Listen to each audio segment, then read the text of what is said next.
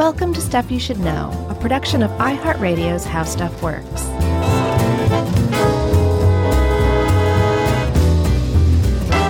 Hey, and welcome to the podcast. I'm Josh Clark, and there's Charles W. Chuck Bryan. There's Jerry over there, and we're just bouncing around with the giddiness about this episode on trampolines. I saw that coming from a mile away. You did not. Yeah, I knew there would be some jumpy, bouncy metaphor. Well, you know me very well after these 11 years. 11 years. It's good. You didn't disappoint. Good. I don't like disappointing you, Chuck. It feels really rotten. Yeah, especially since I'm wearing a T-shirt that says, "You've disappointed me again." Josh. And it's got that pointing finger right at me. Thanks. Comma, Josh. Yeah, it actually is three-dimensional. It comes out of the shirt just so you know I'm pointing at you. I can see it. It's like a Magic Eye poster. Oh, goodness. So speaking of goodness, Chuck, we're talking about trampolines. But it's funny that I would say goodness because it turns out trampolines have a lot of badness to them. Yeah, they're danger pits. Yeah, they are. Big time. Well, pits if it's one of those built into the ground things. Yeah, trampoline in a pit. Have you ever been on a trampoline? Sure. I had one in high school. Oh, really? You owned one? It was inherited from the people who previously owned the house. Ah, that old move. And they took maybe half of the springs with them when they moved, apparently, because you could make contact with the ground pretty easy on that one. Yeah. And actually, if you go onto my Instagram, Josh Clark, you can see a little photo spread of me bouncing around a trampoline park, totally oblivious to the amount of danger I was actually in. What? What do you mean, what? I mean, I got to look that up. I didn't know that existed. I talk to you about my Instagram account like every couple of days. Well, I mean, pictures of the trampoline, A, and B. I'm not on Instagram at all, so I got to What? You have to what? Well, I don't know. I mean, how do you find something on Instagram if you're not on Instagram? Can you just Google? I think you have to go. Yeah, you got to. No, you can. You can just Google it, I believe. Okay. I'll show you later. I'll show you after this. All right. But anyway, it's pretty great. You're going to love it. But there was one point in time where I landed flat, and this is in the photos, flat on the back of my head, upside down. And there was a crack and everything, and I was like, whoa, that was crazy. But after researching this, Chuck, I was like, I can't wait to die and go to heaven, if there is such a thing and a place. So I can be like, I've got to know. How close was I to full body paralysis that one time at that trampoline park? And I guarantee when they tell me, I'm going to shudder with just, I don't know, some sort of proximity fear, maybe? I don't know what else you would call that kind of thing. Or what if they say, here, I'm going to issue a ticket number, and you're going to have to go down that wing where they handle near-death experiences. That's fine. I go spend some time. It's eternity after all. I've got time to kill. It feels like it would be very bureaucratic. I could see that, sure. Yeah. A lot of pencil pushing. I had trampoline experience, and my only trampoline experience really was elementary school. When we had you know how in elementary school, at least at mine, they would have, I don't know, you do like one sport for a month or something. Yeah, I remember that. We did trampolines for a little while, and our gym teacher was a legit gymnast of some kind, and he could do all the things. And we had the 1980s, rectangular. They weren't even the mats, as we'll learn. We'll learn all about the trampoline in a minute, but the little bouncy part you bounce on, it was not solid. It was like a checkerboard. I don't understand. Well, it wasn't a solid piece of fabric. It was invisible. It was a weave. Okay, but I mean, with little tiny with little squares in between. So like a net. Yeah, I have never seen what you're describing. Yeah. Wow. Like your toe could go through it. So Chuck, let me ask you this then. Okay. When you would rotate out for new things like every month? Yeah. Did you guys ever do the thing where like you'd have a parachute and everybody would pull and lift the parachute up at once and it would be somebody's turn to run underneath and you had to make it to the other side before the parachute covered you? I remember that, sort of, yes. Okay. Now, had your gym teacher done the opposite of that, where you put somebody in the middle of the parachute on top and everybody pulls it taut so that the person is launched in the air? The Lebowski, yes. Yeah, the Lebowski. You would have been doing what is one of the only things that somebody can point to as a predecessor to the trampoline, because it is almost virtually its own invention. Yeah, I love how you brought that around, my friend. Thank you. The Grabster wrote this for us, and he does make a point that even before that, people just liked anything they could bounce on. It's just sort of, it seems intuitive as a human that's fun and thrilling. Right. Whether it's like, hey, this log that fell across the creek has some spring to it, and that's fun. What? You know? Sure. Or this board that spans an opening. What was the opening called in that horror story? Have you lost your mind? Now, remember the Halloween horror thing that we did with the creek and what was that called? I don't. Oh. Remember there was a word and you even looked it up. Yeah, and it was a specific place. Anyway, I don't remember. A board spanning that. You're talking about bridges. We're talking about trampolines today. You realize we're talking trampolines. I'm so tired. I'm like hallucinating. So it's coming through loud and clear, buddy. Good.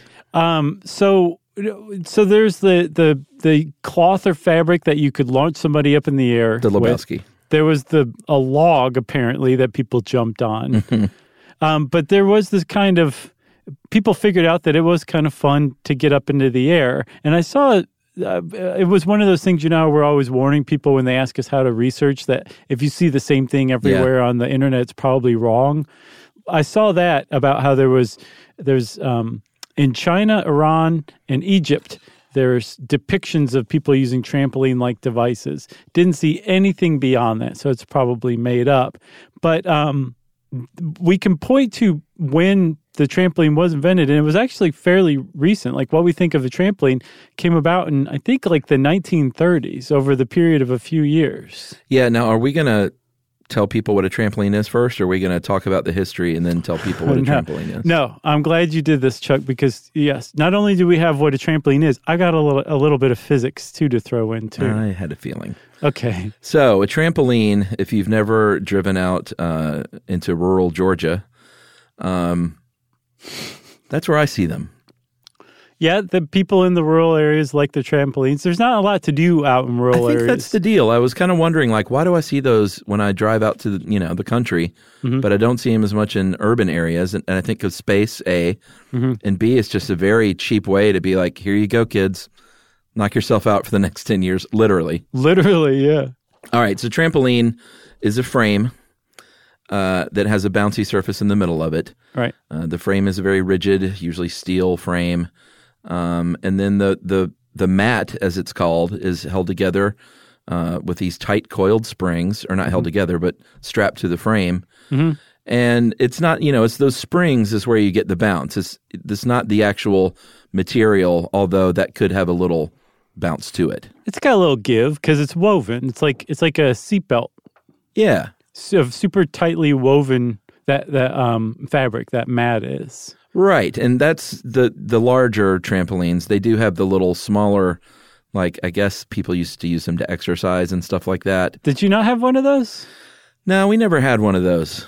I think it had to do with jazzercise maybe or something like that. I think so. I've seen those more often at like NBA games when they bring the guys out and between the timeouts or whatever, and they do the high-flying dunks. Yeah, those are awesome to see. Do you like those? I love watching those, sure.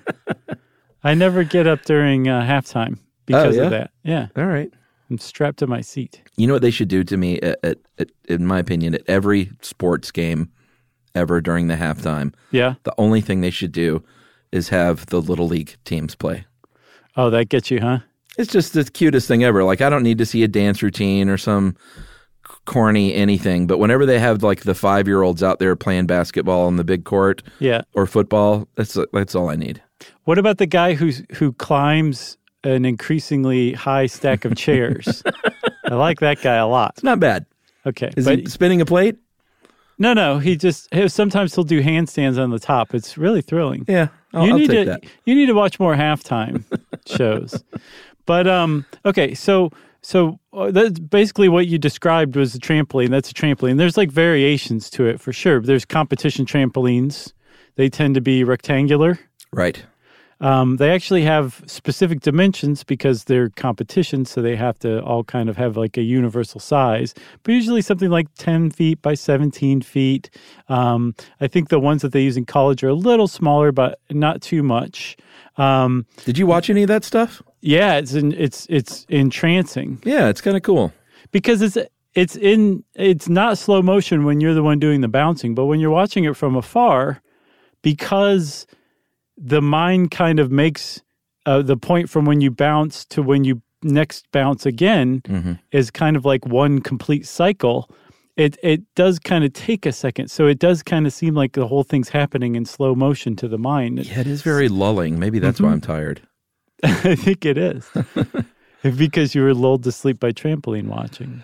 So yeah, the rectangular ones are the competition, but when you go out to the country is when you'll see the round ones, the octagonal ones, and the hexagonal ones. Yeah, and the ones that you see like that people have bought for their home use, they're very frequently they're going to have nets around the sides. Yeah. So that if you start to go off the side of the trampoline, the net catches you and throws you back into the center, the mat of the trampoline. Which we did not have when we were children. No, we did not. It was you're off. It's called thinning the herd, I think was the model I had, the herd thinner. Yeah, in fact, they even had a land moat full of nails and sharp glass surrounding the trampoline. That's right.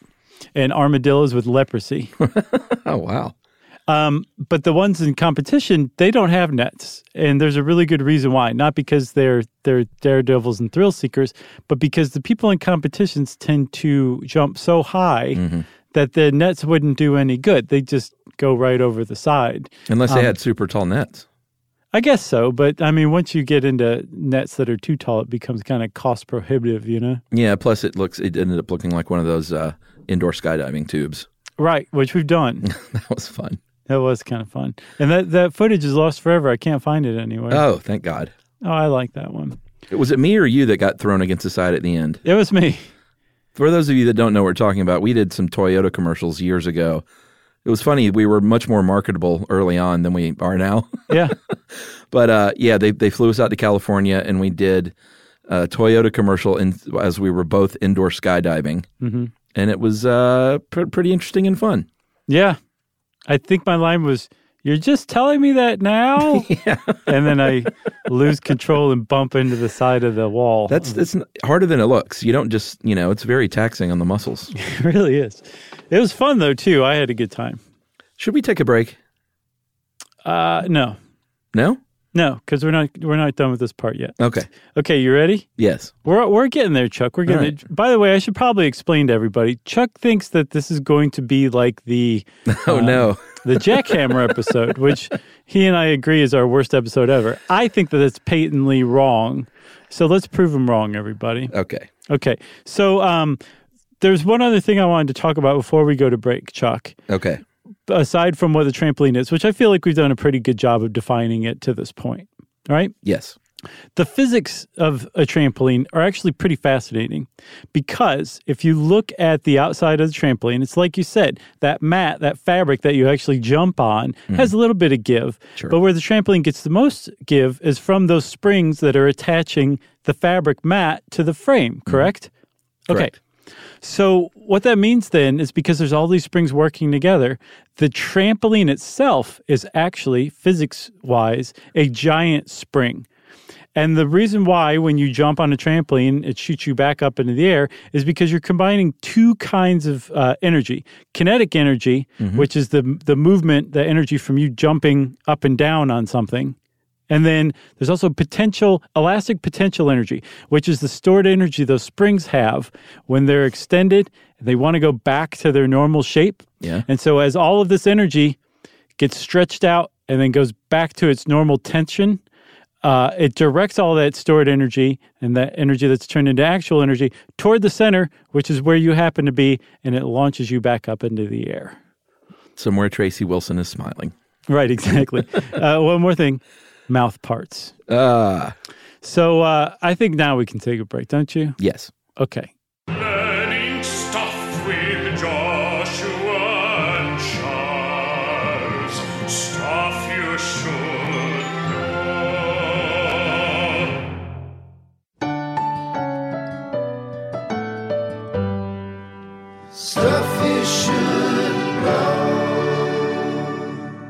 All right, Chuck, we're back, and I think it's time to talk a little history of trampolines. Yeah. So earlier you teased that this was sort of an invention of its own. Like there was no predecessor really to the trampoline aside from Inuit people tossing people up in the air, Lebowski style. Right. So the credit for the trampoline is roundly. I don't think there's anyone that disputes this, right? No, it's George Nissen for sure. Yeah, George Nissen and a man named Larry Clark Griswold. Right.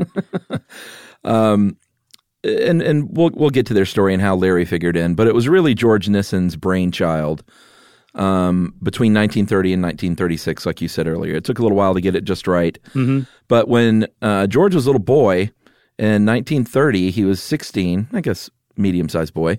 Sure.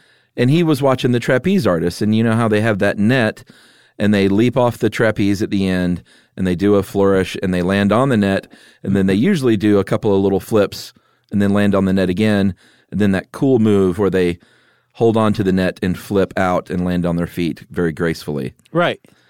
Little George saw this and was like, everyone's wild about this trapeze. He's like, the best part is that end when they get on that net. I should make one of those. Yeah, he wanted one where you didn't just bounce once, basically, get one bounce of it, but that you could just keep bouncing and bouncing and bouncing.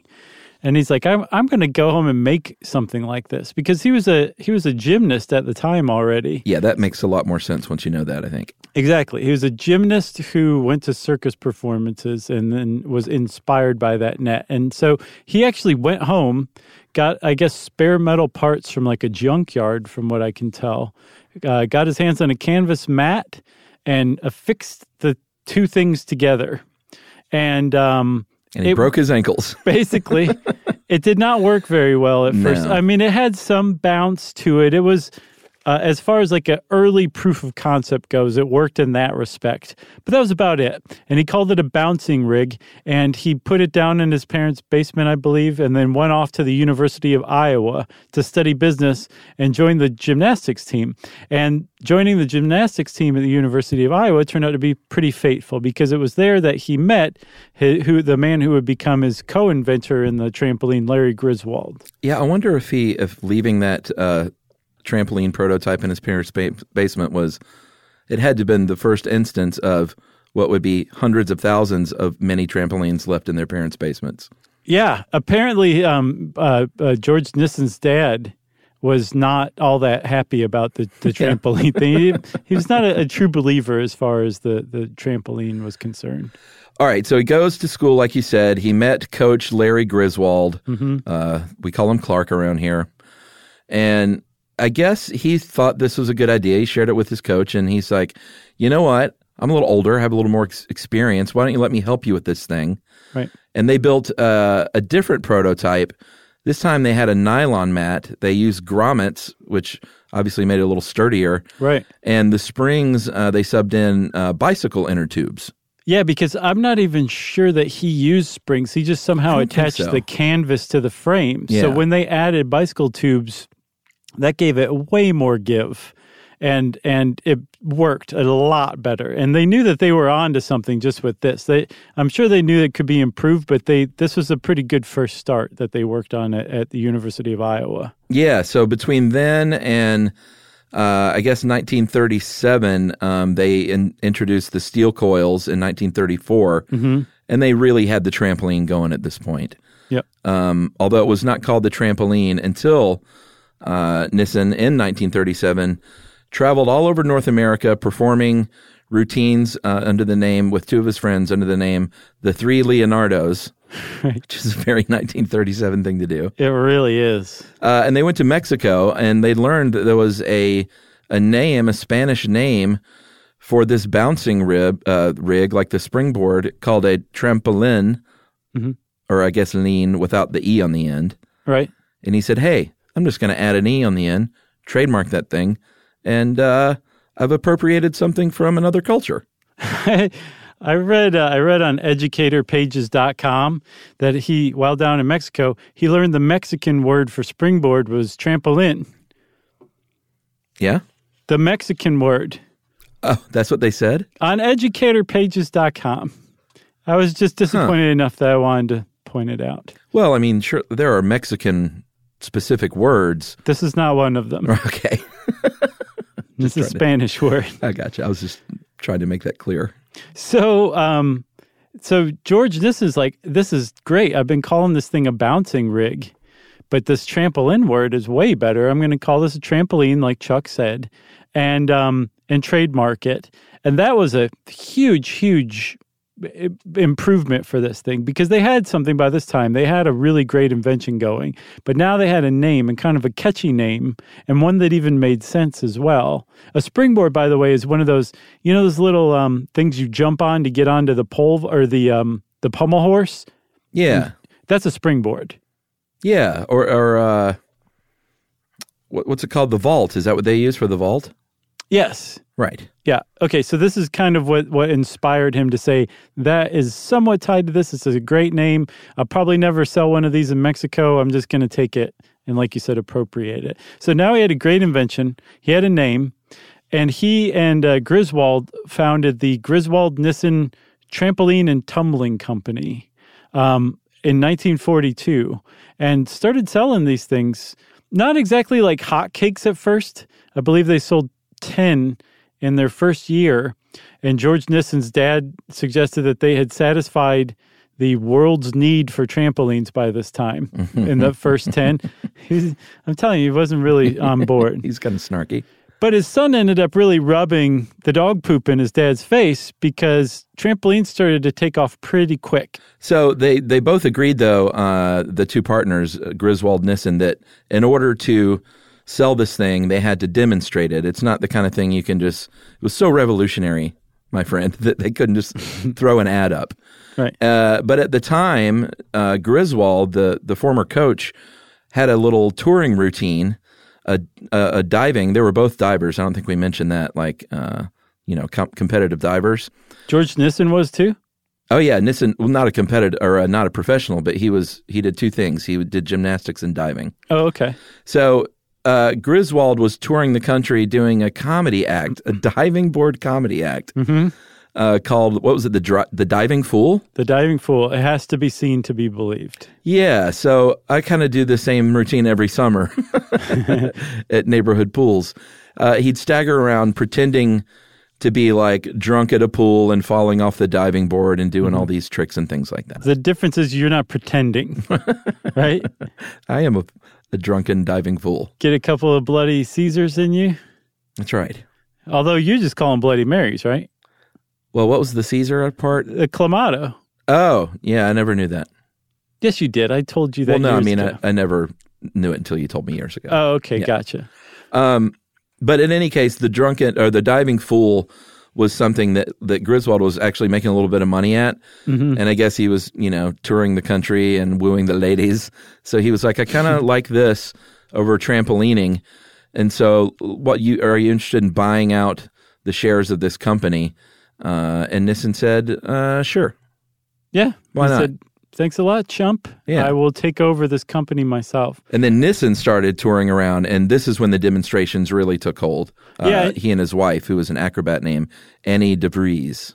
She's like a Dutch high wire artist, I believe. And you have to understand, now in the world we live in, the world we were born into, Chuck, the trampolines they're a thing. It seems like they've always been around. This is at a time where you had to go take them places to demonstrate them. Or when Larry Griswold was doing his diving fool thing, when he gets to the end, it looks like he's going to dive into a pool, and when he dives in, it turns out there's a trampoline hidden behind this thing that looks like a pool, so he would bounce back up. That's probably pretty great if you're a kid. Yeah, but also I think even adults at the time were like, what just happened? Right, yeah, exactly. He just produced magic. So and you can actually see it. There's a bit of him doing it on the Sinatra show in 1951. Yeah, it's pretty great. And you can hear the crowds going berserk over this kind of stuff. But anyway, so he, like you said, he decides that's he's better off doing that, sells out to Nissen, and then Nissen starts touring to demonstrate the trampoline. And he had a real flair for this. He studied business, like I said, at University of Iowa. I I'm sure the trampoline probably would have taken off regardless, but thanks to George Nissen, he really did a good job at promoting it and making it catch on, especially in the 60s and the 50s. Yeah, he went around the world, actually, and he would do things like in Central Park, he would bounce with a kangaroo. I'm sure that got some pretty good attention. Yeah, he rented a kangaroo for this photo shoot, and then basically shared the photo with like the Associated Press, who spread it around the world. Absolutely. Mm-hmm. He went to Russia. He went to Egypt and did tricks atop the pyramids. And as a result, and of course, because it's the 1950s, that's kind of when something like this would really, it just makes sense that it took hold then. Mm-hmm. And that's when it became a legit fad. And there were people buying trampolines. There were trampoline bounce centers, which apparently are big now again, which I didn't know. Yeah. Have you ever been to one of those? I told you this, where my Instagram photo spread was taken. Oh, I thought yours was just a regular trampoline. No, it's at one of those bounce centers. So what are there, just trampolines everywhere? Yes, everywhere. The whole floor a trampoline? No, they're everywhere, built into the floors. There's places that you kind of walk in between them, but for the most part, it's like these giant, the bags that like a stuntman falls onto from high above? Sure. They have those built into the floor. They have trampolines everywhere, trampolines in the walls at angles. I would say you got to go, but don't. Or if you go, just poke your head in and just leave. Yeah, I don't want to say weak ankles because that makes me, I don't know how that makes me sound. It makes you sound like a thoroughbred horse. But I don't like it. Oh, okay. Well, thanks. Yeah. But if I step off a curb wrong, it's not fun. So you don't need to be trampolining. I don't want a trampoline, not at this age. You shouldn't. But earlier, I guess we should mention that his idea was, like all good business people, wasn't just so singular, like, hey, maybe we can sell these to kids. Mm-hmm. He thought, because he was a gymnast, we can use these for training in gymnastics, anything where there's tumbling or falling. We think we can like sell this, including to the military and to NASA. Yeah, there were two things that he really saw early on that they could be used for training. Like you said, tumbling or that kind of thing, but also like diving, where you're doing aerial tricks. Yeah. And it's not like you just know how to do those tricks. It takes a ton of practice. Well, it really sucks to have to go get out of the pool, climb back up the ladder, walk down and try it again every time. Dry off, have a smoke. Right. Drink a beer, do it again. If you have like a harness on, you can practice this stuff in midair just from a trampoline with every bounce. You don't have to climb back up the ladder. You can practice bounce after bounce, and then you could take it up onto the diving board. So that was one. And then the other, like you said, the military and eventually NASA, to get pilots adjusted to disorienting body positions, like tumbling head over heels through the air, and learning how to keep their orientation even when their body's flipping all over the place. And the military bought into it. They said, yeah, that's a really good idea. So much so that when George Nissen was assigned to a pre-flight center in the Navy, I think St. Mary's College outside of Oakland, he found that they were already using trampolines for training before he even got there. So it had his invention preceded him before he even showed up to proselytize it. Yeah, and like if you think about getting on a trampoline, if it's been a lot of years, you probably remember like, yeah, it's easy. You just get on it and jump, dum-dum. Mm-hmm. But it's, if you're like seriously trampolining like we were doing in elementary school, mm-hmm. like we would learn tricks and stuff like that. It's aerobic. It improves your agility and balance. There's a lot of like muscle work going on. So it's not, sure you can just jump up and down like in like Tom Hanks in Big. Sure. But if you want to do tricks and things like that and jumps and spins, there's athleticism involved for sure. Yeah, you can get really good at it, in other words. There's one other thing, then you want to take a break in a second? Yeah. So trampoline is one of my favorite things now. It's a proprietary eponym, right? Yeah. Which means it's generic, but it used to be a trademark name, like you said. And then it got so popular that by the 60s, George Nissen just got tired of trying to fight unauthorized use of it. So he stopped enforcing his trademark and it became generic. But up to the 60s, anytime somebody in the news was describing a trampoline, they had to call it like bounce, tumbling, or just make up some words to get the point across without using the term trampoline because it was trademarked at the time. Yeah, rebound tumbling was a pretty good one, I thought. It's not bad. So how about that break? Yeah, let's do it.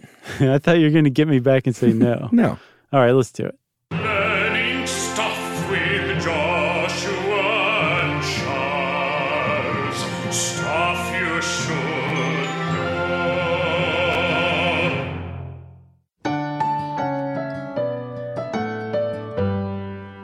Stuff you should know. All right, Chuck.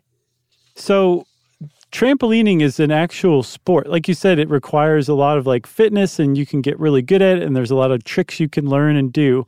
And although it's not technically an NCAA sport, you can find it competitively in colleges, enough colleges so that there are colleges that compete against one another in trampoline matches. It's just not sanctioned by the NCAA like, say, basketball or softball or football is. Yeah, I get the feeling it's one of those fringe sports that if enough people, and in this case it's probably gymnastics or gymnasts, they would say, hey, they would go to the school and say, hey, we got like 12 people here who want to get on the trampoline and compete. Right. Can we do this? And they'll say, sure, we can allocate you like $600 a year. and I've got a trampoline at my house. Right. But yeah, they compete, and that's great. However, early on, this was actually that seems like something that would have happened more recently. All the way back in 1964, they held the World Championship in London at Royal Albert Hall, of all places. Right. And this was when Nissen was still trying to, the 50s they really sold well. The 60s they were selling okay. But like all fads, I think he saw the writing on the wall. So things like the World Championships and trying to get sports, legitimate sports leagues or whatever going was pretty important, I think, to him. Yeah, I guess from that first fad, though, in the 60s, like the real heyday of trampolines, it started to become a sport. But rather than people saying, like, this is a thing, let's get together, it's like you're saying, like, one school, like one group of gymnasts went to their school and said, hey, we want to do this. And that happened at other schools and other schools. And before you know it, there are enough schools to compete against one another. And so there is actual events. There are now like collegiate trampoline events that, again, aren't sanctioned by the NCAA, as far as I know, or they didn't used to be. They may be now, because beginning in 2000, like the biggest of the big happened to trampolining, and what started out as just a training thing became an actual Olympic event. There's now a trampoline event in the Olympics starting as of 2000 in Sydney. Yeah, which Nissen lived to see that, which was kind of cool. Mm-hmm. The little kind of silly invention that he had so many years earlier became an Olympic sport, and that was, I'm sure, a very, very big day for him. Yeah, because, I mean, not only was he the inventor, he was like a tireless, what is it called when people Promoter? go? Yes, thank you. Thank you, Chuck. We're not very good at that part either. No. Promotion. So he was a tireless, he was a tireless promoter of it too. So I think it meant quite a bit to him to see like his invention become an actual Olympic sport, because he was a trained gymnast. Like this was his thing. He wasn't, like the inventor of the Etch-a-Sketch or something like that, whereas he just accidentally happened to like come across this idea.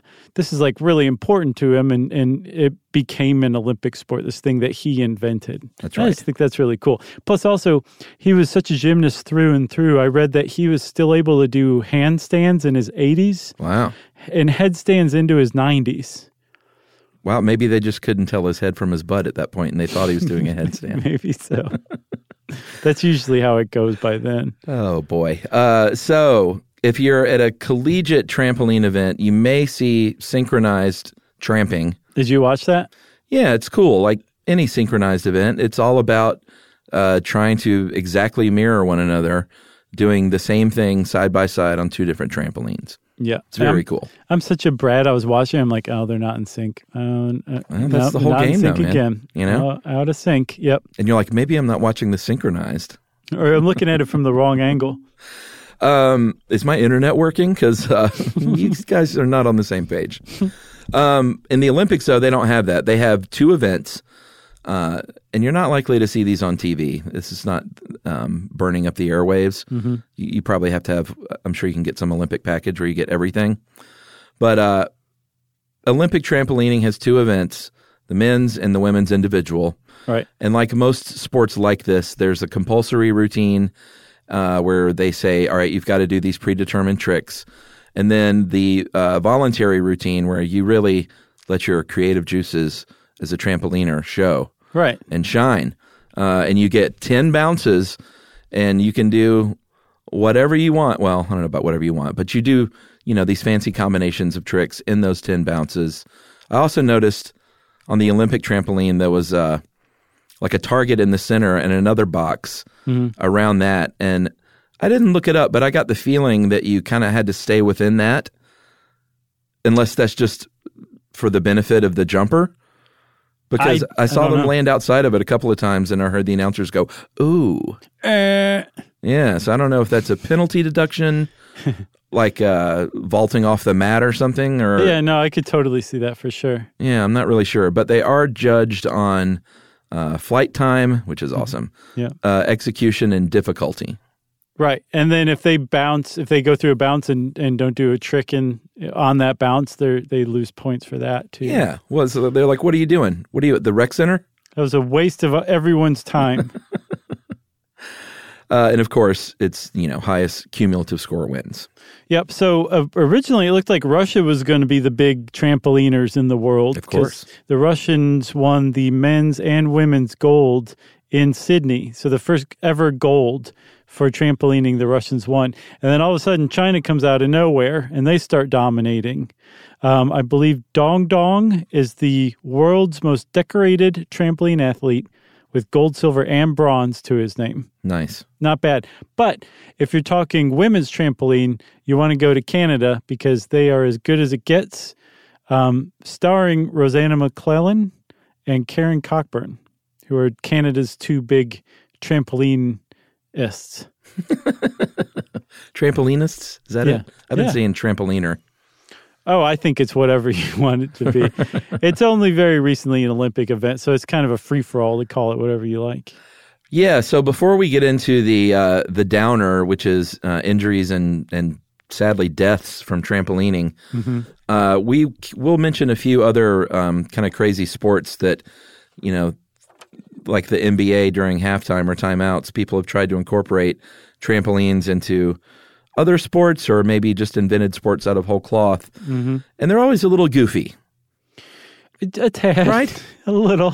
So 1964, Spaceball, which I had never heard of before.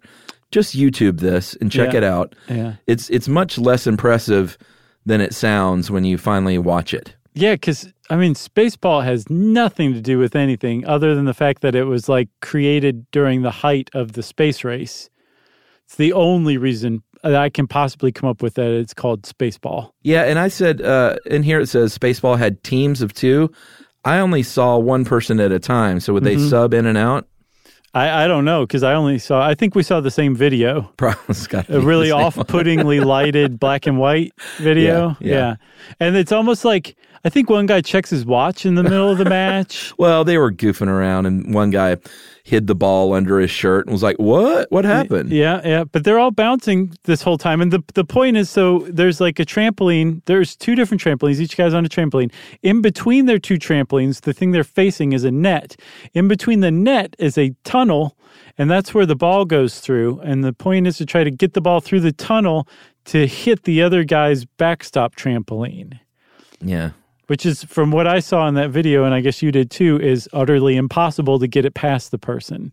It's not weird. A great game. No, but this is, I don't know if George Nissen created it or helped develop it or what, but it was one of those things where it's like, the fad's starting to wane. Let's come up with new uses for the trampoline. So Spaceball didn't catch on. No. But then years later, other people have been like, hey, let's not give up the ghost. There are other things you can do with the trampoline, like slam ball, which actually is kind of awesome to watch. Now, see, I didn't find slam ball that all I saw was people doing dunks. I didn't see a real 4-on-4 basketball game. It's not exactly like 4-on-4 basketball in that you can it's more like rugby mixed with basketball with trampolines. So you're not dribbling, probably, right? No, you're not. And somebody can just knock you right off of your feet and stop the ball from moving. But the point is, and what everybody comes to see is right in front of the net, there's a big, ground level trampoline that you jump on and do like an amazing dunk. Yeah, I'm not a fan. It's not bad. Then there's Bossa Ball. This is crazy. Literally, it is crazy. Yeah, it is 1 part volleyball, 1 part soccer. And 10 parts trampoline. Well, and there's trampoline, but also the whole, you should just watch this one too. But imagine a big inflatable volleyball court. Mm-hmm. So instead of sand, let's say, the whole thing is like a big sort of bouncy inflatable area. And then the center part of that and around the net are actual trampolines built into that. Right. So people are bouncing around the outside. Yeah. They're doing sets and stuff. And then if you're on the trampoline part, you jump up and you can use your feet. That's where the soccer comes in. Yeah, so you can do like bicycle and rainbow kicks. Yeah, or you can use your hands. Right. So you can spike it really hard from high up above the net. Yeah, and I get the impression that using your feet just gets you extra points or something. Yep, and otherwise, why would you? There's also, just to show off, I think there's a lot of glory involved there. Yeah. But also the reason it's called Bossa Ball is because it's named after bossa nova, a type of samba music. And it's like you have to play to samba music or else it's not an official Bossa Ball match. So, it's like you said, you have to go watch it. And this is in Spain, by the way. I don't think we pointed that out. Spain, I think also Brazil, too. Yeah, well, of course. Yeah. But it's fun to watch. It's great. It's another thing you can do with trampolines. It's the coolest of all of them, I think. I don't know. I like my slam ball. You like slam ball? Yeah. No one likes space ball, though. You know what I don't like about slam ball is it's the same thing at the NBA games. These guys do these big dunks, and they're like beating their chest, like, yeah. And I'm just like, dude, like you used a trampoline. It's not like, I mean, it's still impressive. I couldn't go out there and do that right off the bat, but sure, it'd take you 2-3 tries. I don't know. They're just acting like they're ballers and stuff. And I'm sure the players on the court are just like, God, get these guys out of here. Yeah, no, I know what you mean. So that's my gripe. I'm with you. I feel you, man. But you're like, but it's just so fun. I like watching it. How about this? This is how you'd like it. If they had elementary school basketball players do it. Yeah, I'd be into that. Yeah. So you would never want to put an elementary school player on a slam ball trampoline or a trampoline at all, at least according to the American Academy of Pediatrics. And by the way, I want to just pluck my shirt lapels a little bit here. My segues are killing it in this episode. I don't know if you've noticed. I know you have. Oh, I have. But, yeah, okay. Yeah. So, and I just stumbled all over my segue just now with that.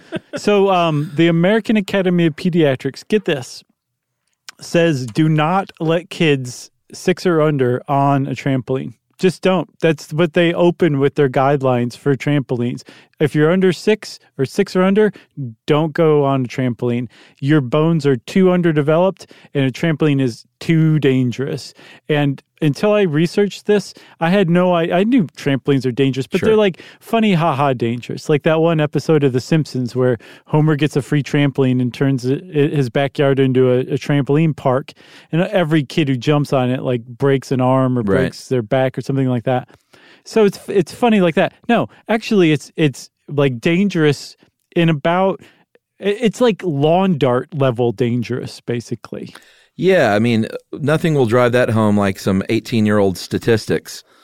But in the early 2000s, this is what we have. I've got newer ones. Well, I imagine it's about the same. Over a 4-year period, there were 93,000 emergency room visits. And I guess this is the United States. Yeah. Over a 4-year period. And here's the thing. Like, oh, a broken arm, that's not great, but it's not the worst thing in the world. Right. But over 2,000 of those 93,000 were traumatic brain injuries. And those are pretty bad. Yeah, between children between the ages of 5 and 18. Mm-hmm. And the American Academy of Pediatrics basically says it's the risk of catastrophic injury, that's the differentiator between this and just like playing baseball or whatever. Like if you get hurt on a trampoline, it's a very good chance that you might really, really be hurt. Yeah, because I mean, like nobody trampolines with a helmet on or with shoulder pads on. You're getting, you can't be that kid at the park. No, you can't. Your parents would just be like, I'd rather you get a brain injury than have to look like that kid on the trampoline at the trampoline park.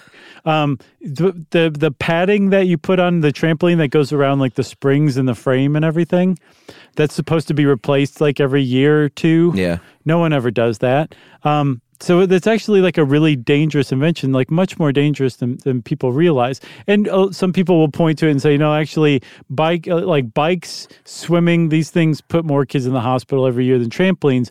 True, but it's much more likely that kids are going to be biking or swimming than they are going to be trampolining. And so it's possible that comparatively speaking, trampolines are the most dangerous activity kids can engage in. It's possible. It's not proven, but it's the statistics are there that it would be not surprising to a lot of people if that panned out to be the case. Yeah, and by far the most dangerous thing as far as trampolines go that you can let your kid do is get on there with 5 or 6 other kids. Mm-hmm. And it's fun and it looks like a big party and kids love it. But 80% of these injuries are when there are multiple users on there at the same time. Yep, because you bounce into one another, you can crack heads. It's mayhem. You can get, there's that, that errant bounce that you weren't expecting and it shoots you off in a direction that you weren't You try to do that on. as a kid. Exactly. You try and like double jump people so they'll jump higher. Mm-hmm. And, kids don't understand angles in physics. They understand physics enough that they try to counteract another kid's bounce and time it perfectly so that the frequency is the opposite, so that the kid who's coming down and rather than bouncing, they're just hitting the upward momentum of that trampoline mat just so that it's like hitting the ground, right? Yeah. And there's actually something called trampoline ankle, where in kids the growth plate, the plate where their ankle bones are growing together still, if that gets fractured, and it can get fractured from that very same kind of thing where the bounce is going, it's coming back as they're coming down. Apparently it can be like landing on the concrete from a 9-foot drop. Yeah, and these little fragile bones that are still growing can be broken, and when they start to grow again, their development can be all kinds of messed up. So there's something called trampoline ankle that I think physicians in Ottawa in Canada have identified that is an actual thing. Well, American Academy of Pediatrics does have a list of things. You already mentioned no kids under 6 at all. Mm-hmm. Safety netting, of course, all that padding on the ground. This is a good one. No ladders near the trampoline, people, because a little kid's going to find that and climb up. Don't try flips and big tricks like that unless you're trained to do so. And only one person at a time. That's the big, big, big rule. Yep. Don't get on there with a bunch of kids. It's just, you're just asking for it. Right, which is why some people point to these trampoline parks. It's like, well, wait a minute. A lot of the kids here are under 6. The whole point is to stuff as many kids onto a trampoline or a bounce pit or whatever as possible. That's where most of the fun comes from. And there have been a lot of, I don't want to say a lot, but there have been some very high-profile deaths of mostly adults at these places where like grown men have like broken their necks, suffered traumatic spinal injuries, have become paralyzed, have died. A New York Yankees pitcher had a compound fracture of his ankle. Yeah, don't do it. And almost died from blood loss. So there was an advocacy group that went away. I think their last post was 2016. But they're called Think Before You Bounce. But even without looking them up, go research this before you go to your next trampoline park, and I guarantee you will second guess it. I thought that group was for recommendations before you decide to leave a party? No? Nope. Oh, interesting. Dad joke alert.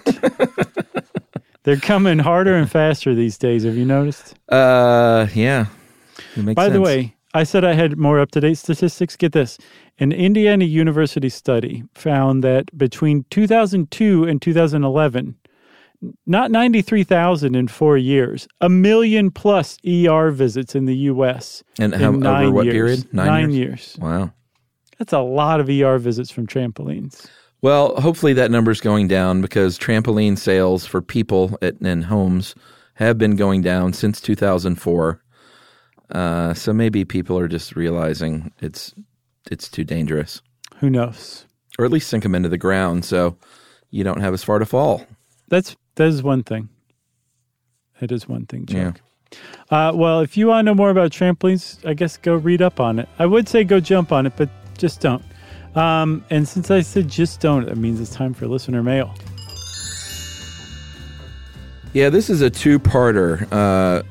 The first part is just going to be us issuing a sort of retraction/apology during the Michael Dillon episode recently. Trans pioneer Michael Dillon, we decided, which was not a good idea, to mirror Dillon's own experience in life and his own transition using the pronouns that he himself used, trying to make a point that there weren't even names for this stuff back then. And we had quite a few trans listeners that wrote in, all very kind about it, and said, hey, listen, what you do now is you refer to that person from their moment of birth. Like, it doesn't matter about their journey and even what pronouns they used at the time.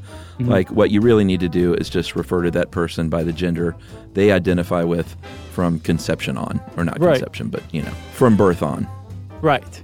And, yeah, like you said, everybody who wrote in was very nice and gentle about it. Yeah, they know he meant well. Right, exactly. So thanks to everybody who wrote in to let us know. Yeah, for sure.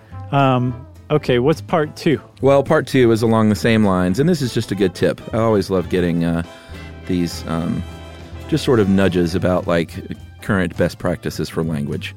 This is from Anne. Hey, guys, and Jerry. I've been listening for at least a decade and have really enjoyed learning so much over the years. I really appreciate how you handle language.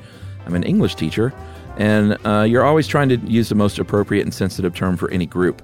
Recently, I listened to the Black Loyalist episode and was reminded of something I read a little while ago, which recommended using the term enslaved person rather than slave to help express that the state of slavery was not some quality of these humans, but the result of an action by enslavers. She said, I'd never thought of that, but have been trying to use that language in my classroom, and I thought I'd pass it along. Keep up the good work, and thanks for all the knowledge. And that is from Anne. Thanks, Anne. That's a good one. Enslaved It is person. a good one. And it really goes to the heart of, like, language does so much. We use it to, like, It's justify things, legitimize things, to diminish people. Like, it's crazy how important language is. So that was a good tip, too. Yeah. So to the people out there that think, big deal, it's not important, like, language is important. It's more than just words. It's how we communicate, chump. Yeah. You really shouldn't use the word chump, though, because nowadays we say... You chumped person? A chumped person. That's good. Thank you. What were you going to say? I didn't have one. I'm glad you came through. I swooped in at the last moment. Yeah. If you want to get in touch with us like Ann did, or like all the people who let us know what we got way, way wrong on the Michael Dillon episode, and again, thanks for that, you can go to our website. It's called StuffYouShouldKnow.com, and there you will find all of our social links. You can also send us all an email to stuffpodcast@iheartradio.com. Stuff You Should Know is a production of iHeartRadio's How Stuff Works. For more podcasts from iHeartRadio, visit the iHeartRadio app, Apple Podcasts, or wherever you listen to your favorite shows.